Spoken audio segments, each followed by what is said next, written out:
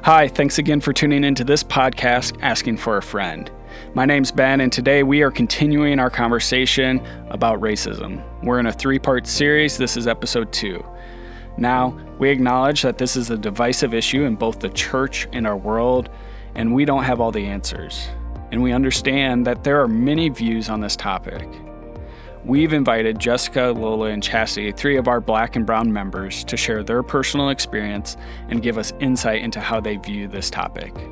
These views are not necessarily representative of all of Life Church or its leadership, but we believe it's important for all of us to grapple with the complexities of this issue.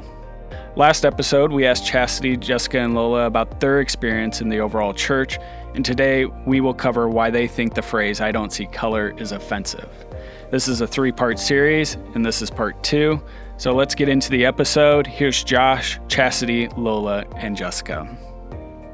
All right, welcome to another episode of Asking for a Friend. My name is Josh, and today I have again with me Chastity, Jessica, and Dr. Lola.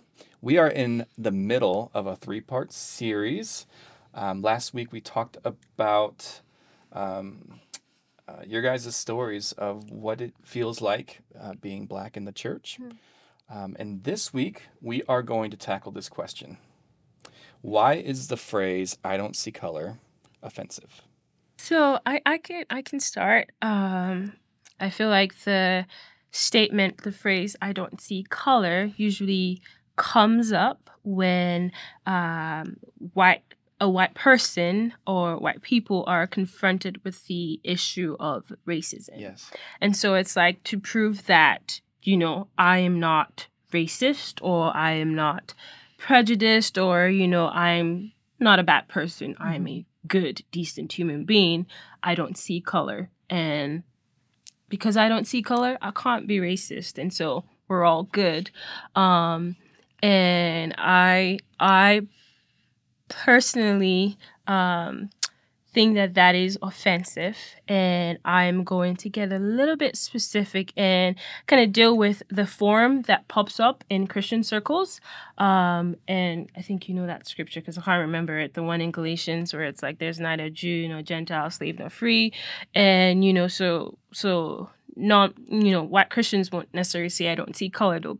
That's basically what they would say, throw that scripture out and be like, well, we shouldn't be talking about race, or we shouldn't be talking about racism because guess what? We're all one now. And that makes no sense to me because that is not true. I feel like I was born and raised in Nigeria, and so I grew up Nigerian. It wasn't until I came to the United States that I identified myself as Black.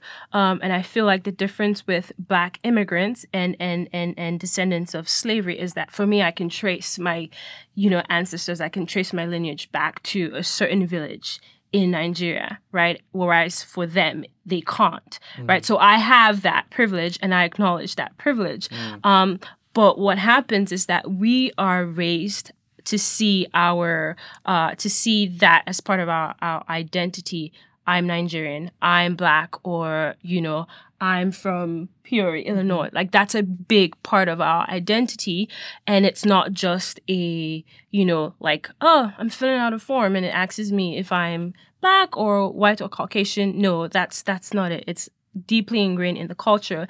And I feel like that's what is missed or misunderstood or not acknowledged when, people throw out, "Oh, I don't see color," or, "Oh, we're all one and we shouldn't be having, conversations about race." I think it also does a disservice to God because he did not create one kind of people. It's like we have different, Revelation talks about different tribes and different tongues. And so we have different people groups in different cultures, right? And it does a disservice to God to kind of just, as a easy way out, as a way to save yourself, to just be like, we're all one.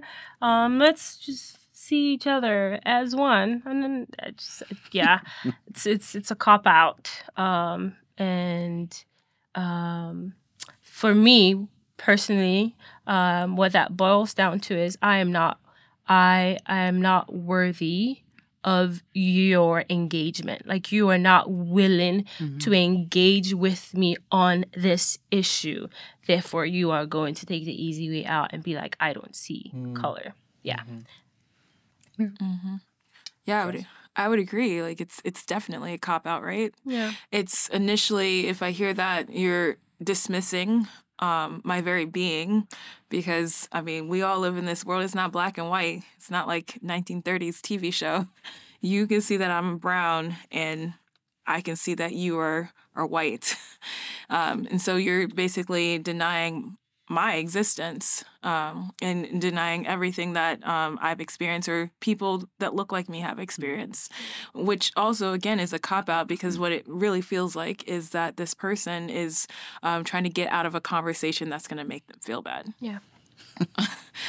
They're trying to get out of a conversation that maybe in their mind, like, they're like, I'm not racist, so that means if I agree to go down this route, you're going to point out things that are going to make me see some flaws.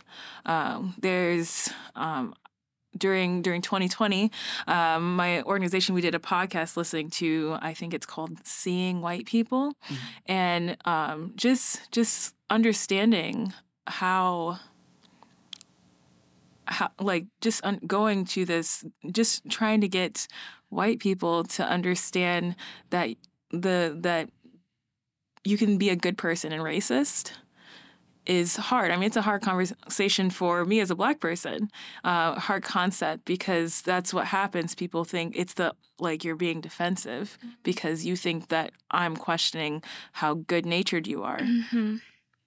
Some of the nicest people in the world are also very racist, and that's the truth. Being racist is now considered a slur word for some people, because no one wants to be that. A slur word? Is that slang? Well, I wouldn't. I would say slur word, because I mean, it's not going to be as bad as some. There's different levels to slur words. Some hit you harder than others, but now, if you call someone racist, they think that you are calling them something. It's derogatory. Yeah. Gotcha. Yeah. So, yeah, it is something no one wants to be called. I mean, it's the same as a cuss word for some people. Yeah. So I was watching something on TV, and I can't remember what it was, but they were talking about this colorblind idea. And how for some people, they took the words of Dr. Martin Luther King when he said, judge people by the content of their character, not the color of their skin. And then that equated colorblind. Yeah. And I just don't understand how those two are connected, because if you, to become colorblind, an individual, the entire society, for it to be effective, the entire society would have to act as if colors didn't exist. And colors exist, and in some ways your life is affected by your appearance, right, in many aspects. And so it's very cute for people to say that they are, but it's not true. And I completely... what's the word?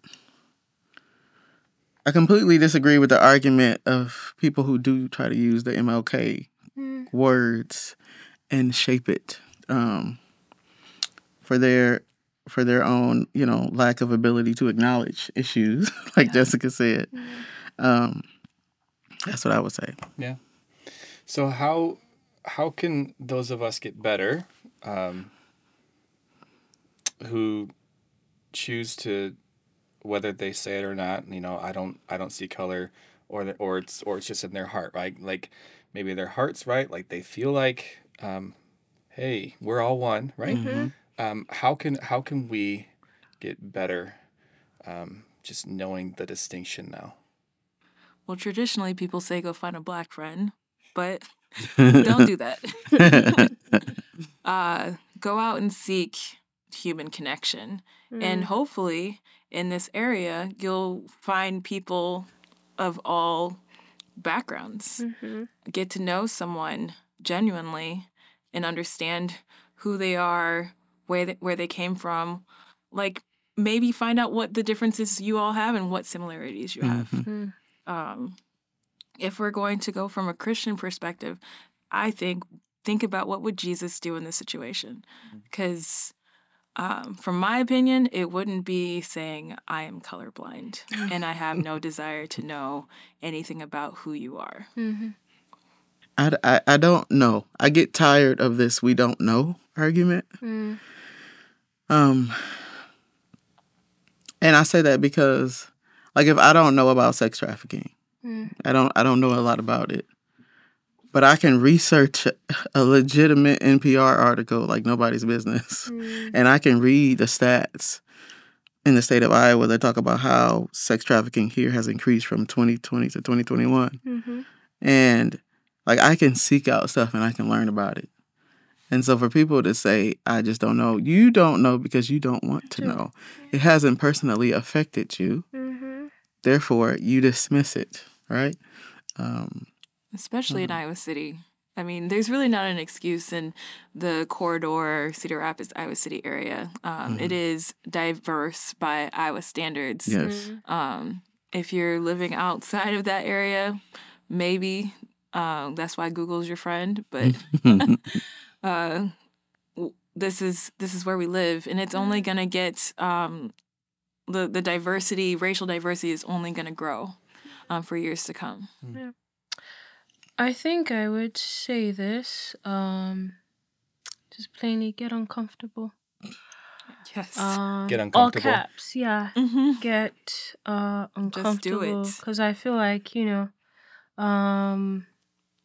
it is uncomfortable to step out of what you've always known, how you've always done things, and try to do it differently, and try to see things differently, and try to befriend someone who's completely different from you. And I think sometimes, because it's uncomfortable, people kind of like shy away from it, or don't really want to put in the work. But if really if the goal is for us to change things, then folks need to be willing to get uncomfortable and to get in situations where it's just new, where it's new and different, and to be okay with the new and the different, because that's the only way that change happens. And then the second thing I would say is give up control. I think I say that as a Black woman, I say that as a Christian, and I say that as a non-American, as a migrant, there is such a thing about being in control and wanting control, and wanting to be the loudest voice and the norm, and just hard to actually be in the background and not be center stage. And I feel like, as long as there's just a guard over wanting to be center stage and never, being in the backstage, then they're not really seeing what's going on. And if they're not seeing what's going on, then they can't be a part of the change. And so I think when they decenter themselves, then they can actually see, oh, wait, it was only great in my bubble, and it's not great outside. Yeah. I would like to add also, as we're saying all this, don't make this a project. Because it's really easy to do that when you're like, especially if you're coming from a good heart, a good space of mind, that you want to do this. But for you, that means you're checking off lists. And just remember the humanity. How did you make your friend when you were 5 years old? How did you make a new friend when you're 27?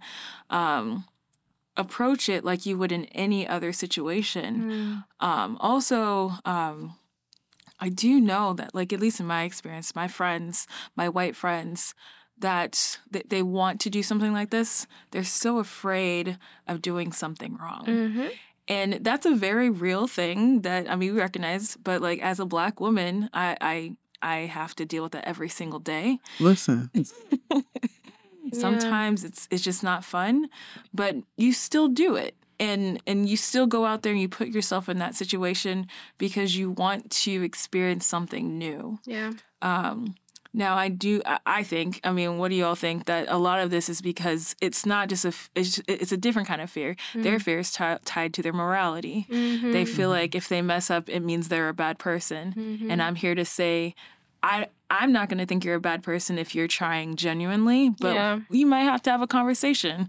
And if you are that genuine good person, that conversation can be a conversation where we can both work towards being better. Yeah, I don't think ignorance is not a thing of morality. Right. I am ignorant about a bunch of things, but I don't think I'm a bad person. Like, I know to a certain extent facts about human trafficking, but I don't know all the facts. That does not mean that I'm like not against it and therefore a bad person. And I feel like there needs to be an embracing of, like, in order for you to know and grow, you have to accept the fact that you are ignorant, and that is going to come out and that is going to show sometimes. But ignorance is not equal, like, immoral, like you don't have great morals, or you're not a good person. And so it's like, again, just being okay with getting it wrong. Again, I feel like it's the control thing that kind of plays into perfectionism. And so it's like, if I'm in the spotlight, I can't mess up, So when you decenter yourself, then you realize I can actually mess up, and then you allow yourself to actually go through the process of learning, which involves realizing, wow, I did not know that. Oh, wait, I had some really, really ignorant thoughts, I know when the four of us first got together via Zoom to talk through like what we want to accomplish here, after that call, I was just like dinking around in the kitchen, and then Courtney finally said, after minutes go by, "Josh, are you okay?" And I said, "Maybe. I just feel really heavy." And she's like, "Well, why?" And I said, "I think I'm racist." Now, question mark. yeah, well, she was able to maybe articulate what was going on in my heart a little better. Yeah. But what that phone call did was it highlighted my privilege. And I think that's the goal for this series, is to highlight our privilege, and to burst our bubbles, right? And so it was refining for me to, maybe that was me decentering myself to maybe start the conversation. Yeah. But it hurt a little bit for several reasons. And so I think it just goes to show that, but man, I feel so privileged to like learn and to hold your guys' stories and experiences. And so I feel like it is so well worth it for anyone to like decenter, get uncomfortable, and care. Well, thank you so much for sharing your experiences and your stories with us. And that concludes this episode of Asking for a Friend. This is part 2, so be looking for part 3 coming out soon. And we'll see you next time. Thanks again for tuning in today as we discussed with Chastity, Lola, and Jessica as they explained why I don't see color as offensive to them. We have resources down below that expand on this topic of just racism from our guests. And if you haven't yet subscribed to our podcast, we encourage you to do so. We're on Apple, Google, and Spotify. We're always looking to engage with new questions, so if you have one, submit one below by following the link. Thanks again for tuning into this episode of Asking for a Friend. We'll see you next time.